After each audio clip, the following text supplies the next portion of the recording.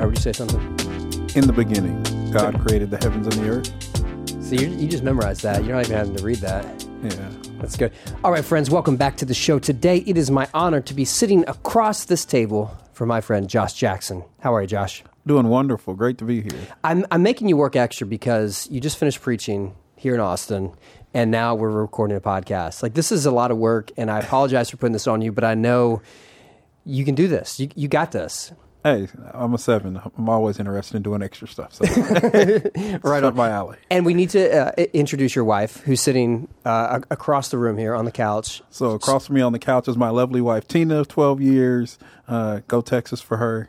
Yep. She goes with me when I go places. She's from Midland. She's from That's Midland. West Texas. Like, that's real Texas. That's right real there. Texas. She's not messing around. So she knows things. So she'll give us a thumbs up or thumbs down if we need to redo something. But let me tell you what I wanted to do. We had a conversation maybe 2 months ago in L.A. We were at Pepperdine, and you, me, and Big Brother Fate were talking after lunch, and we were talking about the differences of white church and black church, and it stuck with me.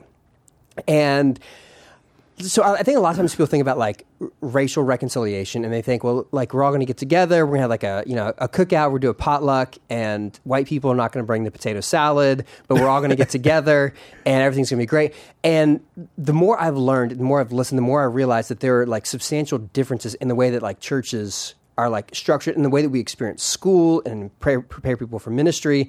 And we talked about something that stayed with me, specifically about your experience going off to college.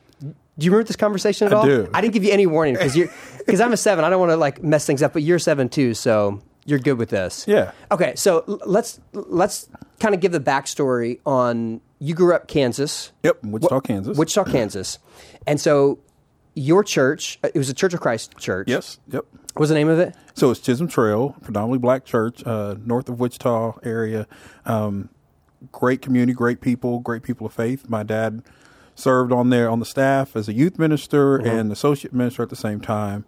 And so when I graduated high school, well, even before that, when I was looking at colleges, kind of the understanding was the church that I was a part of was planted by a guy named Bowser. So if you know black church history, Bowser and Marshall Keeble were contemporaries. And so he's kind of the tradition that my church kind of came out of. And so the understanding was, if you're going to a Church of Christ school, obviously you'll go to Southwestern Christian College, which is in Terrell, Texas. We had a lot of people from our church had gone there, graduated from there. That was just kind of the expectation. Isn't that where Fate? Fate had gone to Southwestern, correct. Okay. And so, there have been people who've gone to Southwestern. They went on to go to ACU. Someone went to SMU. Some of them went to OCU, things like that. But it's kind of like the starting point. You're going to go to Southwestern. Like, that's a given. And correct me if I'm wrong, but isn't the history of Southwestern is that ACU actually helped get it going? Not partly, but this is a place where black students can go? So going back even further, so before there was Southwestern Christian College, there was NCI, Nashville Christian Institute. Okay. So some things happened back in the 50s, 60s between Lipscomb and Nashville Christian Institute, which was actually run by Marshall Keeble. Okay. And then when NCI shut down, they reopened, not officially NCI, but a similar school that ended up moving to Terrell, Texas by being opened by G.P. Bowser, who opened Southwestern. And at the time, Southwestern and ACU kind of had a little rift. What the understanding was, because ACU at the time wasn't allowing black students. Yeah. They didn't start allowing graduate level black students until 63, I think, and then the following year, 64, undergrad. And correct me if I'm wrong, but isn't there the history of universities weren't going to be supported nationally if they weren't integrated? Late 60s, though, wasn't it? Correct. But this is a couple years before that. Correct. Okay. So that history existed. And so people in my congregation, many of them remember that history of being at these schools where ACU wasn't welcoming them, they weren't friendly.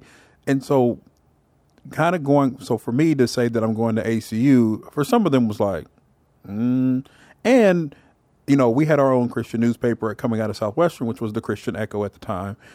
So things like the Christian Chronicle, other newspapers that still came out for predominantly large churches of Christ were seen as quote unquote liberal, whatever that means for a Church of Christ. Yeah. But I remember specifically people saying, you know, don't go down to ACU and let those white people change you. Yeah. Like that was the understanding. That was the rhetoric.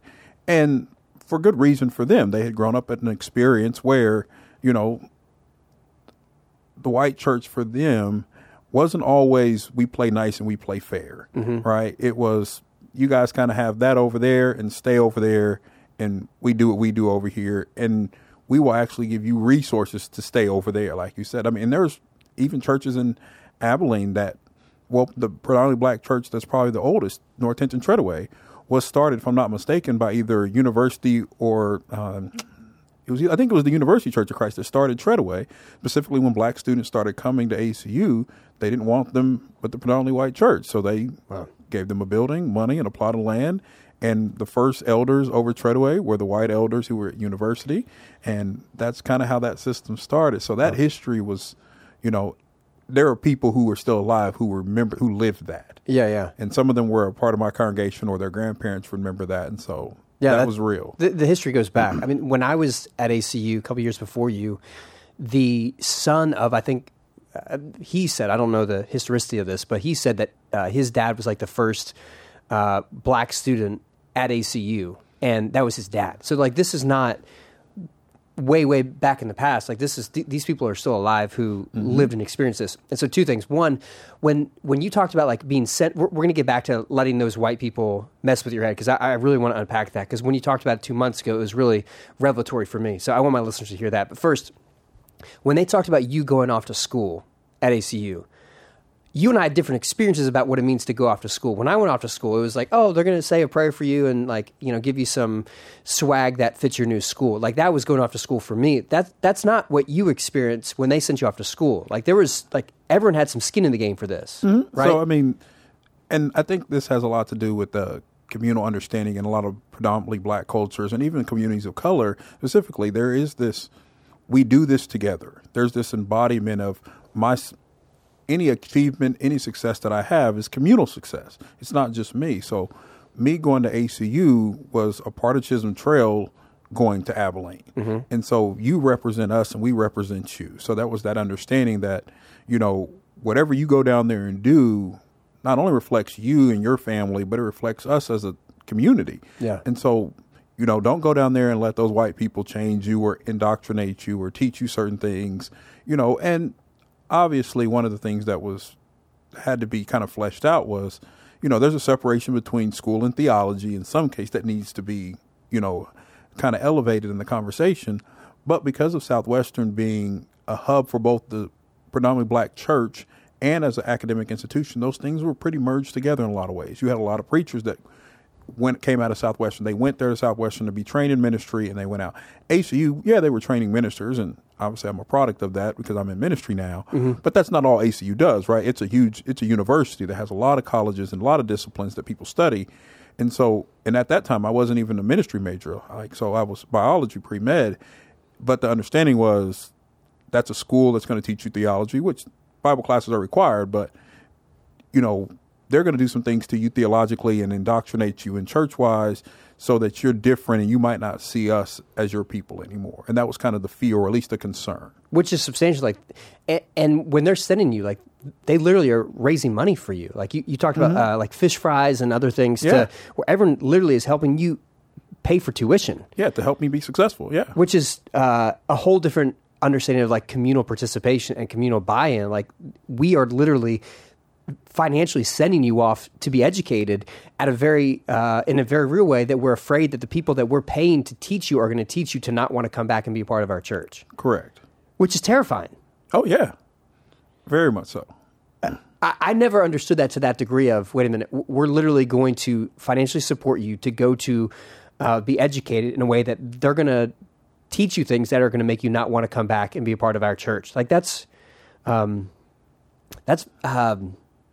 unnerving to me. Yeah, I mean, so not only is that fear there, like you said, because they do have skin in the game. Their financial resources, their prayer time. I mean, even my entire time at ACU, I mean, it wasn't unusual for me to go to my mailbox in the campus center, have cards from members at church. When I went home for Christmas or something and they see me at church, they would give me money or how's this going, give me a gas card. And I mean, that was just normal because you are a representation of us. Even though you're there, you're still a product of this church. You're still a product of Chisholm Trail. And we love you and we want the best for you. And so we're supporting you, even though you're not here on every Sunday because you can't be. But you're out there doing what matters. At least that was the mentality, and that's how they showed it. And so, yeah, I can see them. You're an investment for us in a good way that we hope ultimately blesses the kingdom, but we don't want you to be taken away that you no longer see us as family. We no longer see us as the community that nurtures you and that cares for you. Yeah. Could you flesh out more about when they're saying white people mess with your head or change your head?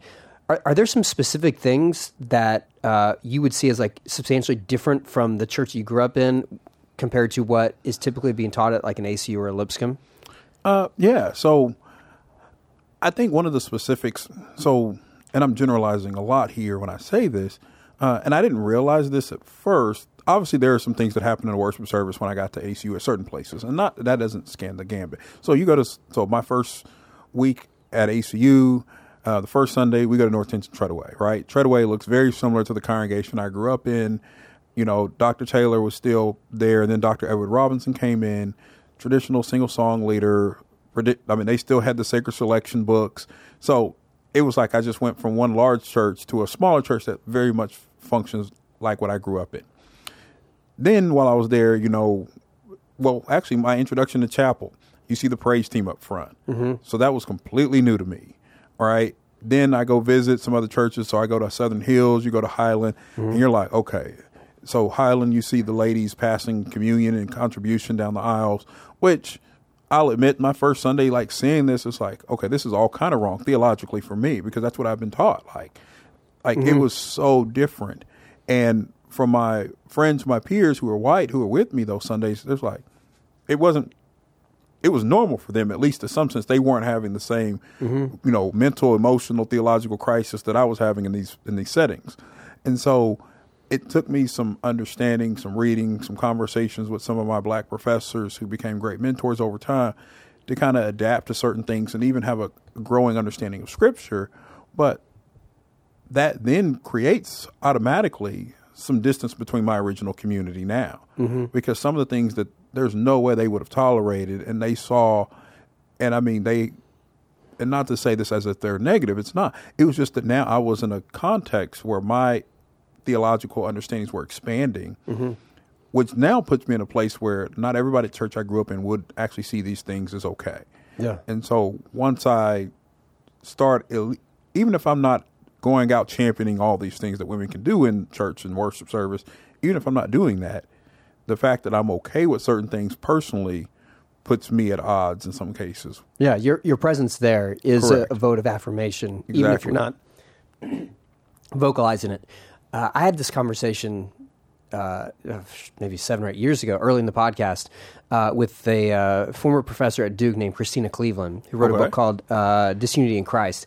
And as a womanist theologian, I remember having this question for her. It's like, well, in my experience, in my context, you have some communities of faith, which are predominantly black, that are not as receptive, like you're describing, to greater female participation in worship service.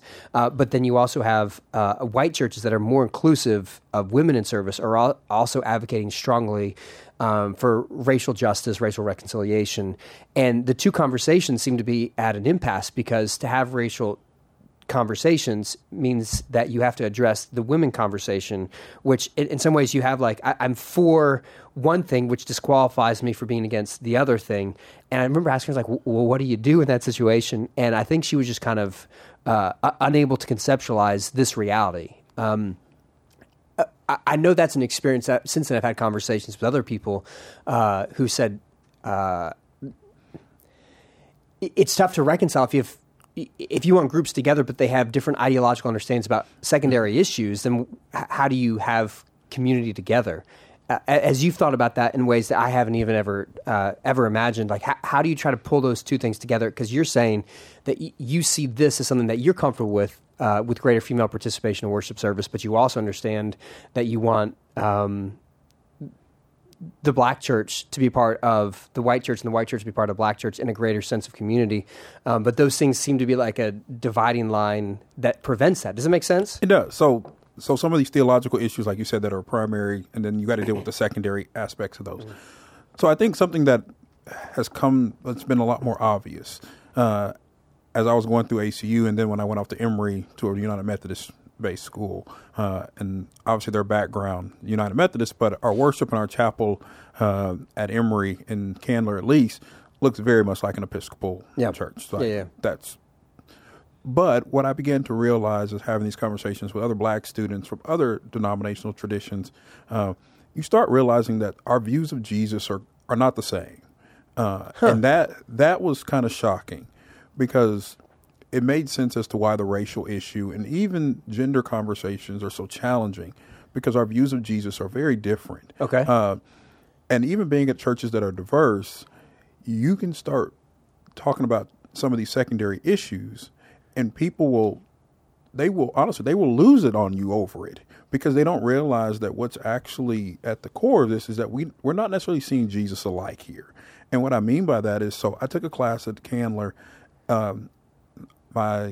It was basically looking at church history and kind of like these images of Jesus and these metaphors that kind of rise up, and how artwork over the centuries has played into these metaphors of how so whatever going on in the context, you see these artists painting these works of Jesus. So you look at some of these pictures of Jesus, and so and I remember our professor kind of talking through this, of saying, well, when Israel's in this place, of abandonment, well, the way that they talk about their story, right? You get in the prophets where here we are, how do we sing a new song? They're in this low period, right? Well, those aren't the same songs you see being sung when they cross the Red Sea, when Miriam busts out in song, when Moses leads a song.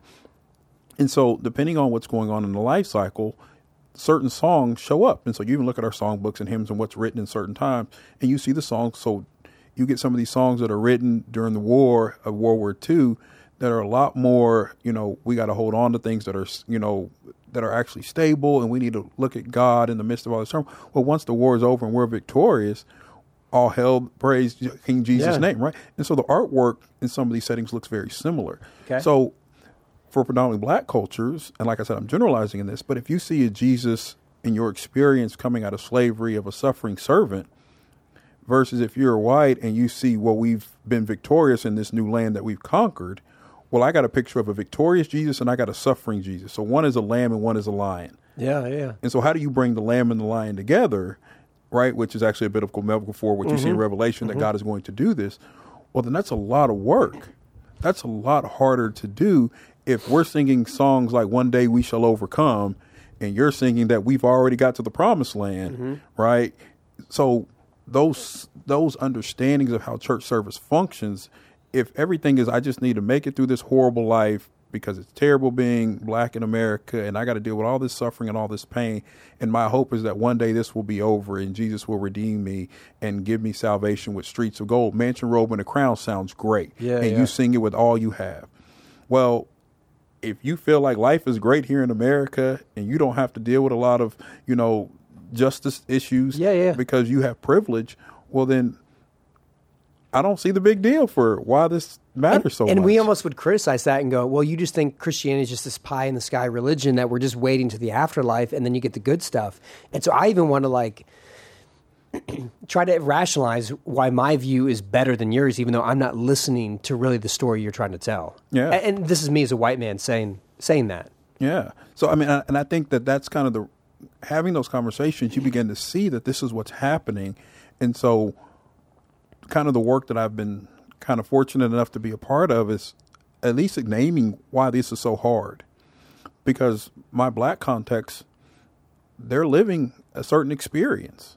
Yeah. And you have to validate that whether you agree with it, like it or not, it is their lived experience. They remember when ACU didn't accept them. They remember when these other Church of Christ schools weren't allowing them. They remember what it was like having to go through these hard times when schools were segregated and water fountains were segregated. They remember that. And so you're not just going to go tell them, well, let's just all become one church. And they're like, well, who's going to be in charge of this? Yeah. Because we know what it's like to assimilate. And so right now, I'd rather have this terrible building that's falling apart. At least it's ours, and we don't have to ask them for anything. And they mean that. Wow. And then you have a white congregation who's like, why don't you guys just come be a part of us? We got more than enough resources at this point. We have enough space for you. And for the black congregation, it feels like we're giving up everything to go be a part of you. And if you were to ask that question in reverse and say to a white church, hey, would you guys just let go of everything you have and come join this black church? Never seen that happen. Yeah. No. Yeah, no. Right? So it seems easier to do it one way, but it's a lot harder to go the other way. Exactly. And so that's a legitimate part of this conversation that's challenging. Well, Fate has helped me see that you can't talk about this conversation without talking about money. Oh, yeah. White churches have more resources. And so his thing that I hear him saying right now is like, okay, so black church, white church are going to come together. Well, white church, you're going to give up resources, and are you going to give up the power that the elders have and give it over to the minister, which is more traditionally the polity of black churches is typically more ownership and authority is given to the preacher. Mm-hmm. And so white churches get real reticent when you have to put that on the table and go, oh, okay, I don't know if I want to give this up. In the same way that there would be reticence from the black church to go, I don't know if I really want to assimilate and just do white church. Yeah. And so, yeah, I mean, again, this is kind of part of the point of this conversation is like, it's not just, hey, let's have a picnic together and we're going to all bring some food and everything's going to be real neat and having black kids and white kids play together and that's a solution. Like that's kind of like the whitewashed Dr. King vision that we want to hold on to. And instead of the more like gritty conversation of, wow, like we're going to have to really make some sacrifices to make this work. Oh, yeah. I mean, even at the church like that I've been a part of that are similar, I mean, very diverse for Church to Christ. I mean, and luckily I'm serving one now that I love. But I mean, in our worship, pretty much every Sunday, you're going to get some hymns that have great theology. You're going to get some more contemporary songs. You're going to get some songs that are more spirited from predominantly black churches or a black church experience. But not even that, even the way we sing certain songs that both of groups know. So in predominantly black churches, unless you had somebody that was proficient in reading music, we sung songs based on how we heard them, or at least how they felt to us. So we have no problem adding to a song, adding runs and cadences. Yeah. That's all normal for us. Well, in a predominantly white church where you want to stick to the text and you got to be faithful to the person who wrote this, well, we don't need you to add anything to it, and we don't need you to change anything to it. So I remember singing like Just a Little Talk with Jesus, and at the end we were like, and it's all right, it's all right, it's all right. And you do that, and it's like, well, that's not in the songbook. Well, no, but we just felt like doing it, and it sounds great to the point that it becomes normal.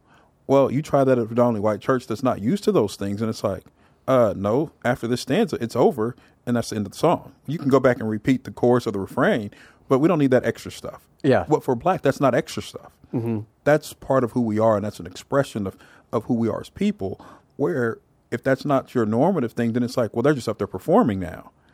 And so you have to deal with some of these things. It's like, well, is this performance or is this real and does this matter? Yeah. And it's like, well, for this group of people, that matters. Yep. That's not performance.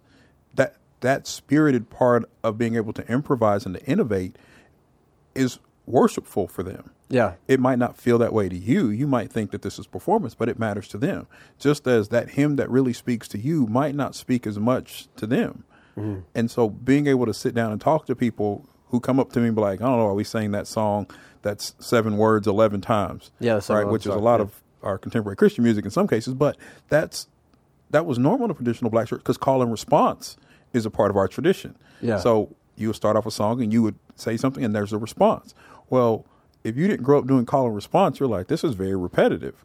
Well, it is, but every time you do it, you take it up a step or you increase the speed or you change some inflections in it. And it's like, it's a whole new song all 11 times. Yeah. Well, if you don't know that's the part of it and that's part of the experience, then you're like, okay, we sang this enough. Yeah. But there's a group of people over there who are like, that's the best song we sang all day. Yeah. And you're like, that's the worst song we sang today. Why do we have to do that? Yeah. And so I have to sit down and have conversations, which I enjoy doing, of getting people to see our experiences are shaping us.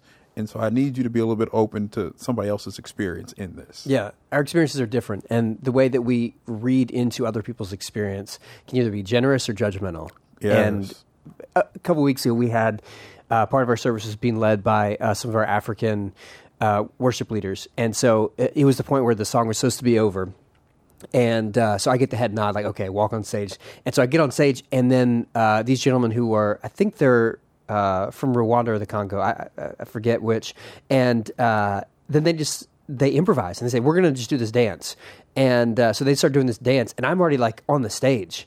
And like it's like I have the microphone in my hand, and they're like, hey, we're doing this dance now. And I'm like, do I just like run off stage? Do I back up? Do I pretend like I'm supposed to be up here? But the one thing I'm definitely not going to do, I'm not going to pretend like I can dance. And so I'm not going to, but to some they go, well, you're just showing off, or you want to dance, or you want to do this, or you just want to perform like you just said. But others, you go, wait a minute, this is an expression of worship that is very foreign to me, but I know it's deeply a part of the Christian tradition.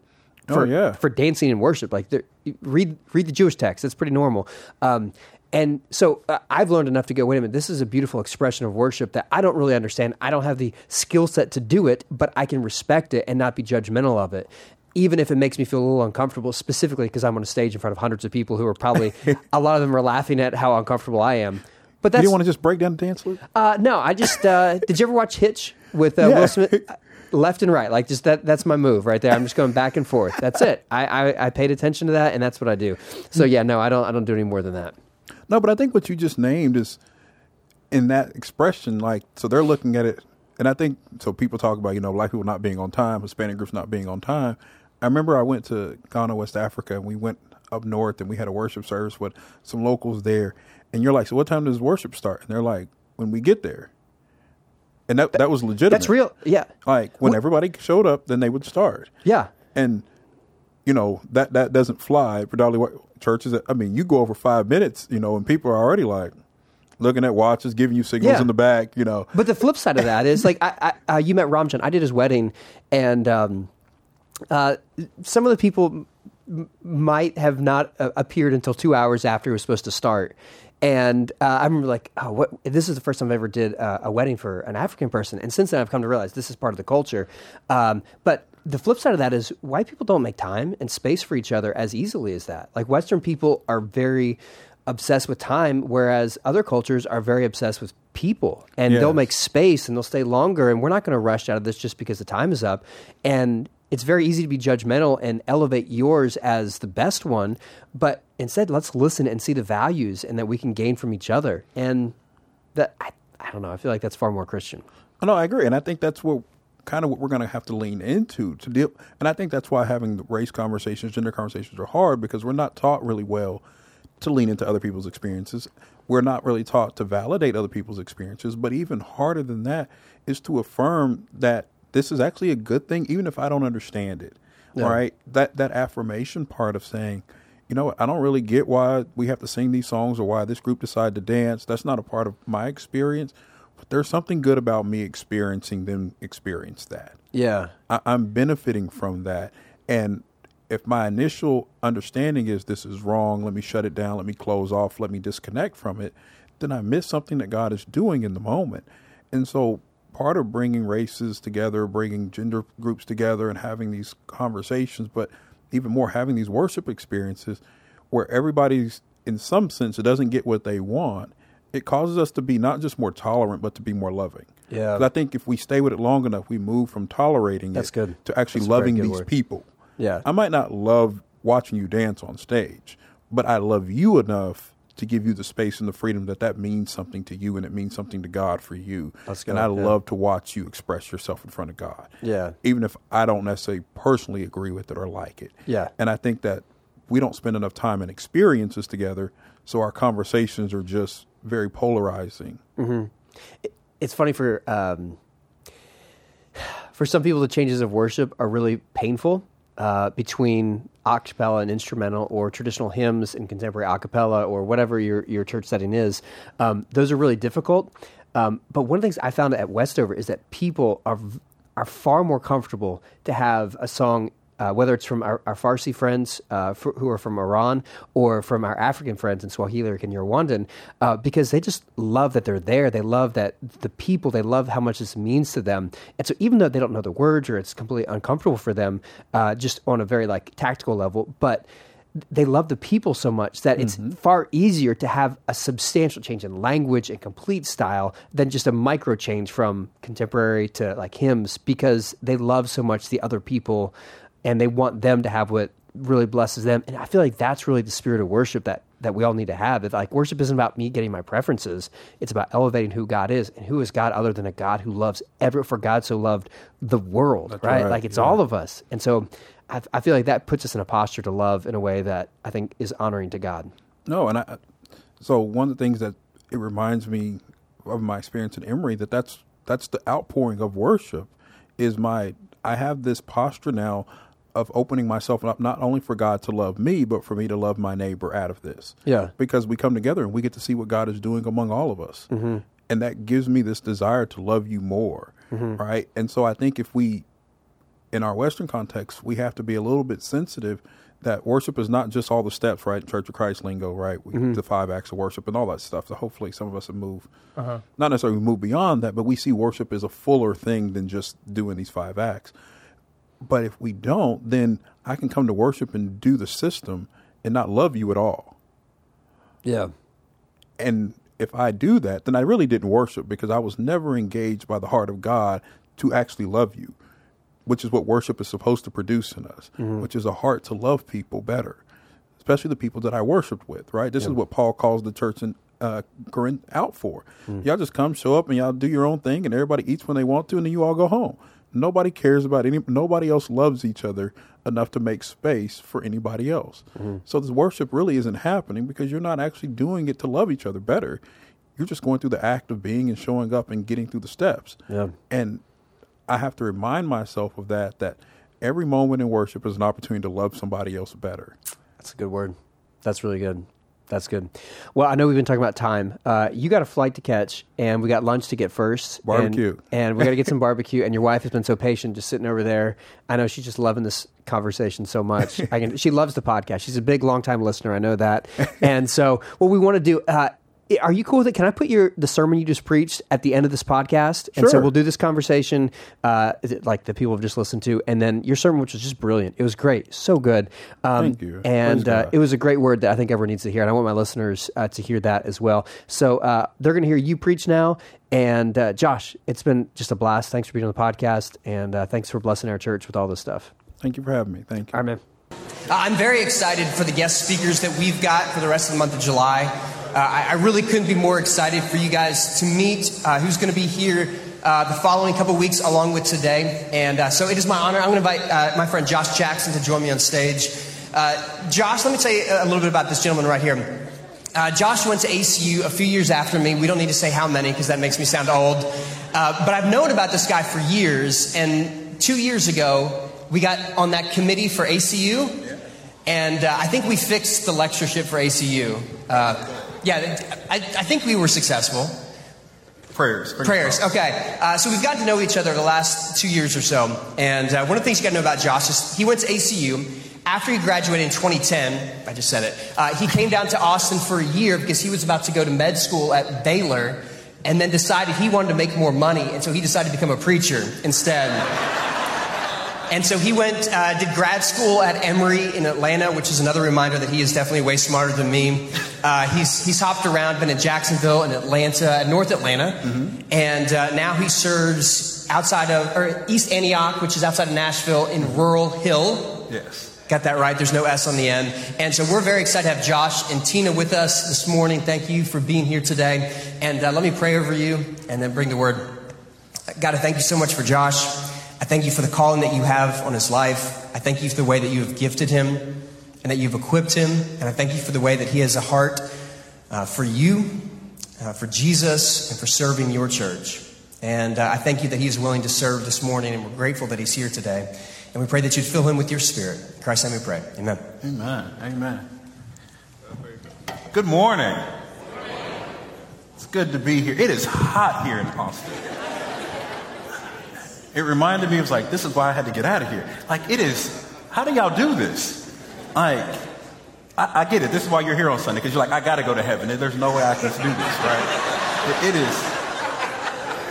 right? It is ungodly around this heat. Like, it was 9:30 last night. It was still 96. I'm like, what do you do? So grateful to be here. So thankful. My wife and I, we got in yesterday. And of course, we did what everybody does when you get to Austin. You go to Torchy's. So we did that, of course. And then we attempted to walk around the Domain, but I almost had a heat stroke. And I was like, I can't do this. So we took some pictures to send back that we said we at least went to do some things. Took a nap, got up in the evening, was like, it'd be cooler. And it wasn't. So we trudged out to go get some food. We ate a great restaurant, but our time here has been remarkable. So thank you guys for allowing us to be here. This morning, our text will come from 1 Samuel 13, beginning at verse 6. And if you would, stand with me as we read the Word of God.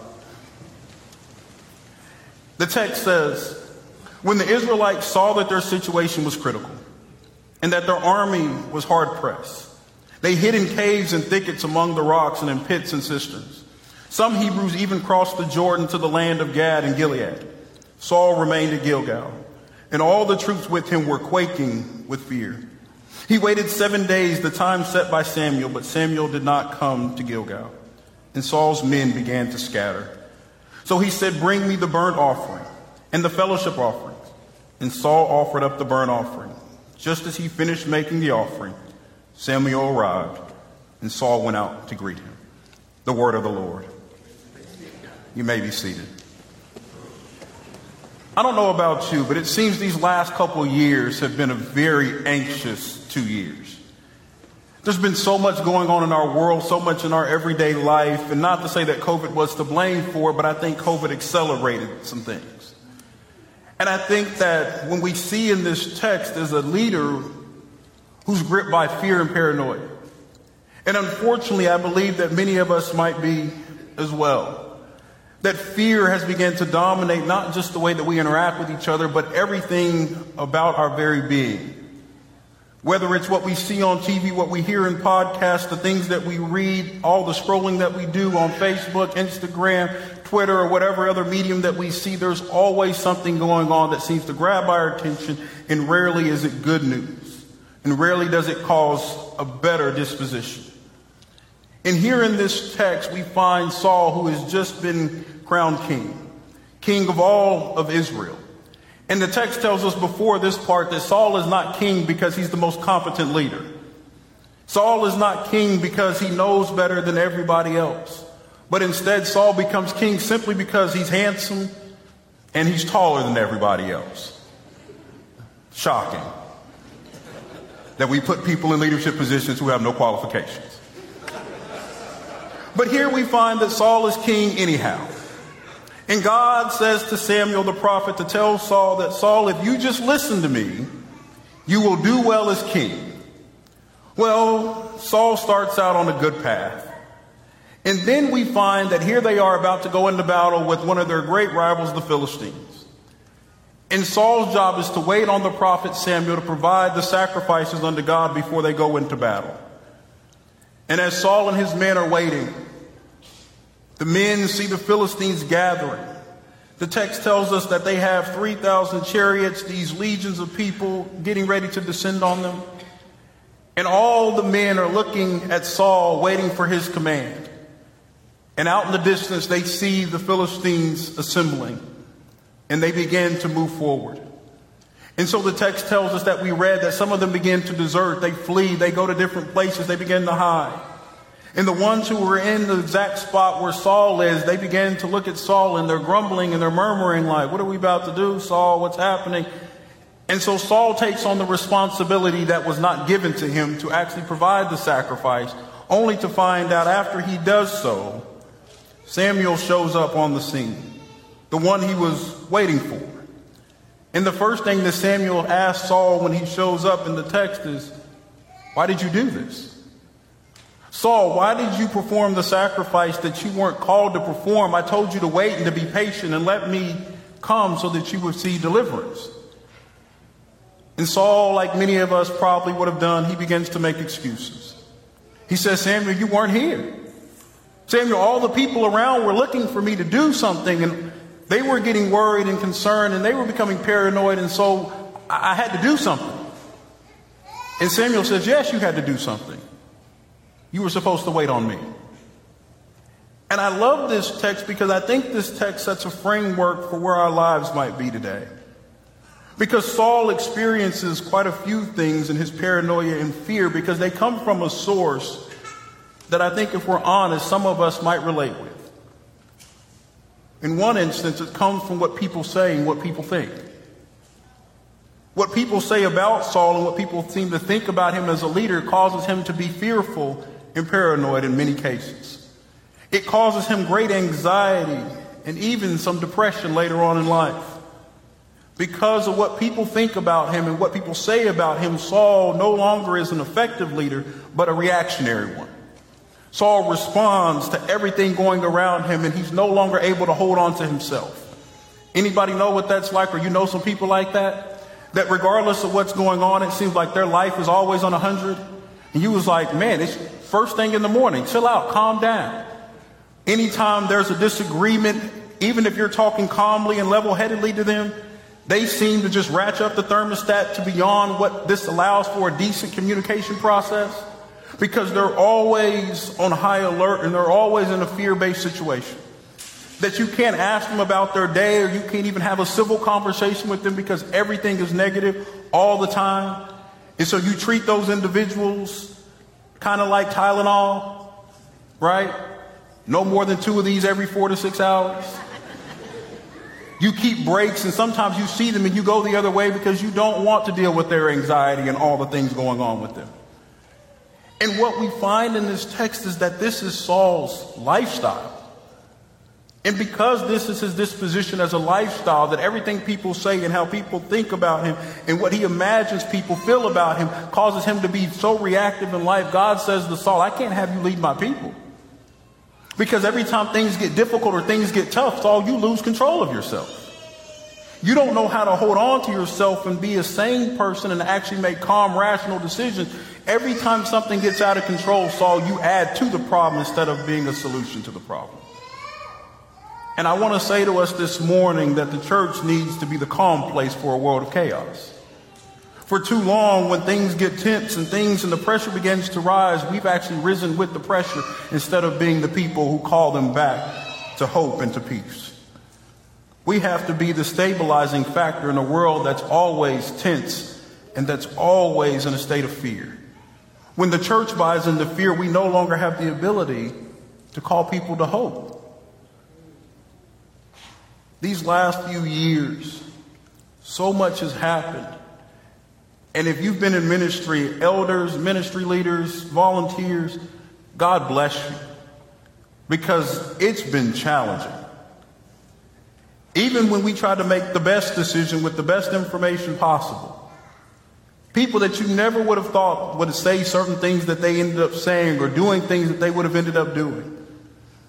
I got to the church that I serve at now at the beginning of 2020. I started January 1st, 2020. 3 months in, we shut down completely. And our leadership made the decision to shut down because, like everybody else it appears, we thought we were doing the right thing.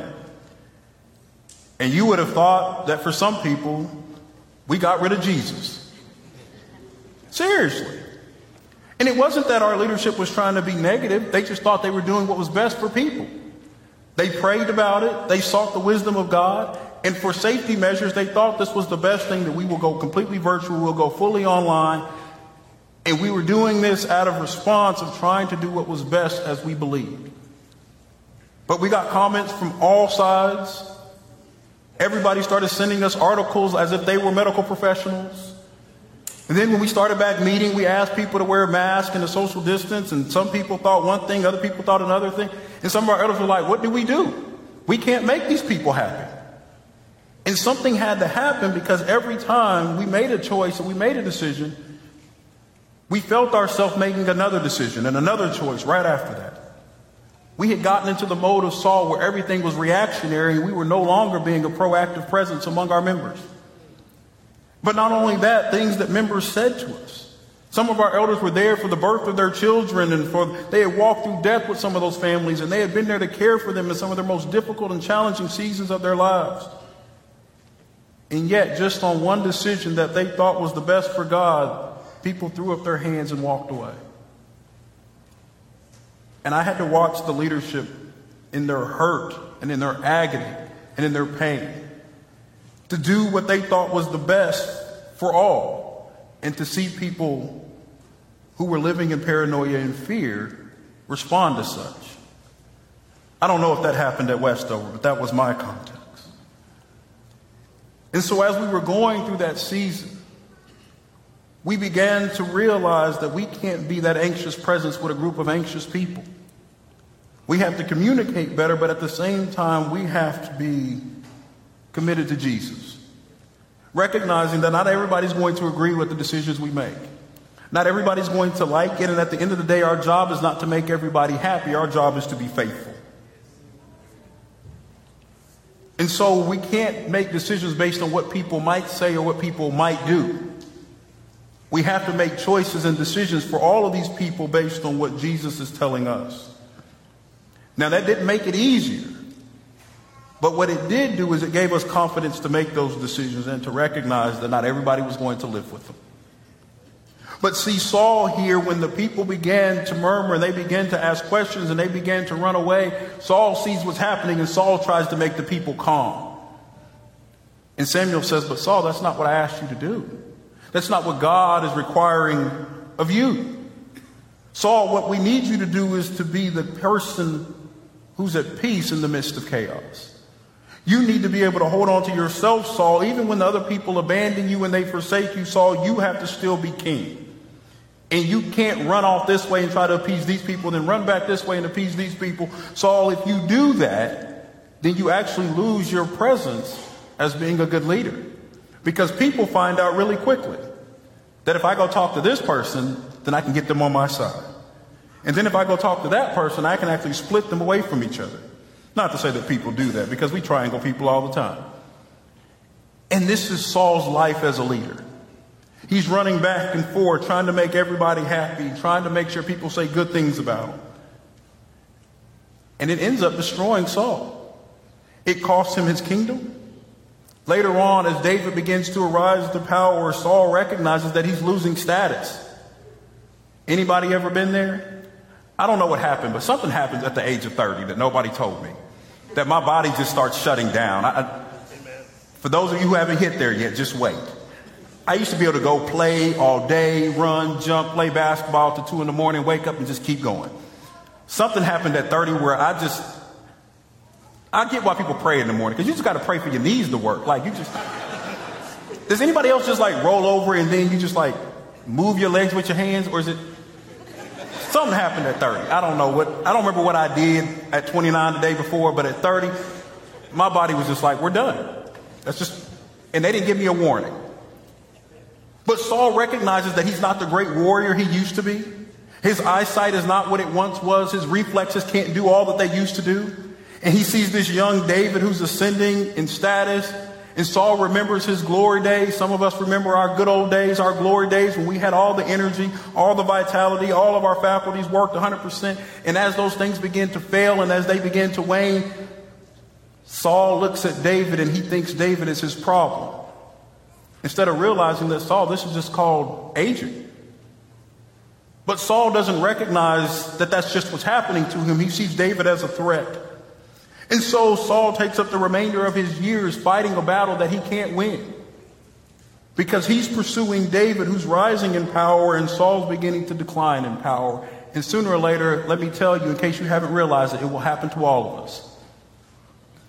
You will only be the greatest at whatever you do until somebody else arises and ascends to be greater at it. Sooner or later, just about every record gets broken. Sooner or later, everything that we do, somebody will do it better. Sooner or later, the things that we thought we were professional at or that we were experts at, somebody else will ascend beyond us. And if I'm holding on to my position, or I find my substance, or I believe that this is what makes me who I am when I can no longer do it at the level I once did, if that's the thing that's going to tear me apart, then I need to find my identity in something else. And Saul can't do that. Saul is this anxious presence all the time. Whether it's what people are saying and what they think, or whether it's because he's seeing somebody else ascend to heights greater than he was able to bow down to. And so Saul's life is a life riddled with fear and paranoia. Anybody living that life right now? That everything is always bad. It doesn't seem like there's anything good. I look at Saul's life and it kind of bothers me. Because you would think that being king, it should be a good life, right? If you were going to pick a life to have, you would like the king. That'd be the position you'd start with. Because they have everything. Saul's position as king is a life of misery because it's all fear and paranoia and anxiety. And I love how the Bible plays this out. Because what they do in the Gospel of John, as he writes his gospel, he redeems this idea of being a king through the person of Jesus. Jesus is surrounded in a very similar situation as Saul, where people are anxious and fearful about everything all the time. If you haven't read the Gospel of John lately, I would very highly recommend you read it. Because you see that every circumstance is a circumstance where they're putting Jesus to the test, and he's in all these high-pressure situations. Whether it's the woman at the well, the woman that's caught in the midst of adultery, the situation with Lazarus as he's dead. There's so many situations where the anxiety and the pressure from everybody else around Jesus just happens to show up in the moment, and everybody wants Jesus to respond immediately. And in every circumstance, even when the wind is blowing on the sea and they're getting really afraid because they don't know what's going to happen and they get fearful, Jesus is never reactionary. I'll need you to think about that, church. Jesus is never a reactionary leader. Even when everybody else cries out and everybody else is afraid and everybody else is completely fearful, Jesus is so calm, cool, and collected that it's almost problematic just reading it. Because they're like, Jesus, don't you see the stress in my don't you hear the stress in my voice? See the anxiety in how I'm living? And Jesus is like, it's okay. Jesus seems like a hippie in the midst of all this anxiety. But the reality is, Jesus is trying to teach a group of people who live with all the time anxiety that this is what it means to be a follower of God. That, yeah, the world is going to spiral in whichever direction it so chooses. Yes, there are always going to be things that are pressing against us. There's always going to be one problem after another. There's going to be one situation after another. There's going to be hurt. There's going to be calamity. There's going to be chaos. But that does not mean that you need to lose yourself just because it's going on. And if you hold on to Jesus, you can hold on to yourself and you can hold on to peace. And so this morning, I want to offer what Jesus offers all of us, some peace. Does anybody need a little peace this morning? Does anybody need some peace from the everlasting rat race that is our lives? Does anybody just need a moment to take a break and a moment of rest from everything that's going on in the world around us? Does anybody just need a moment to turn off the TV, to shut off the noise, just to have a little bit of rest from all the anxiety and fear-producing media that we find ourselves inundated with all the time? Well, then how about we look to Jesus, the one who's able to hold on to himself, but also who's able to hold on to us.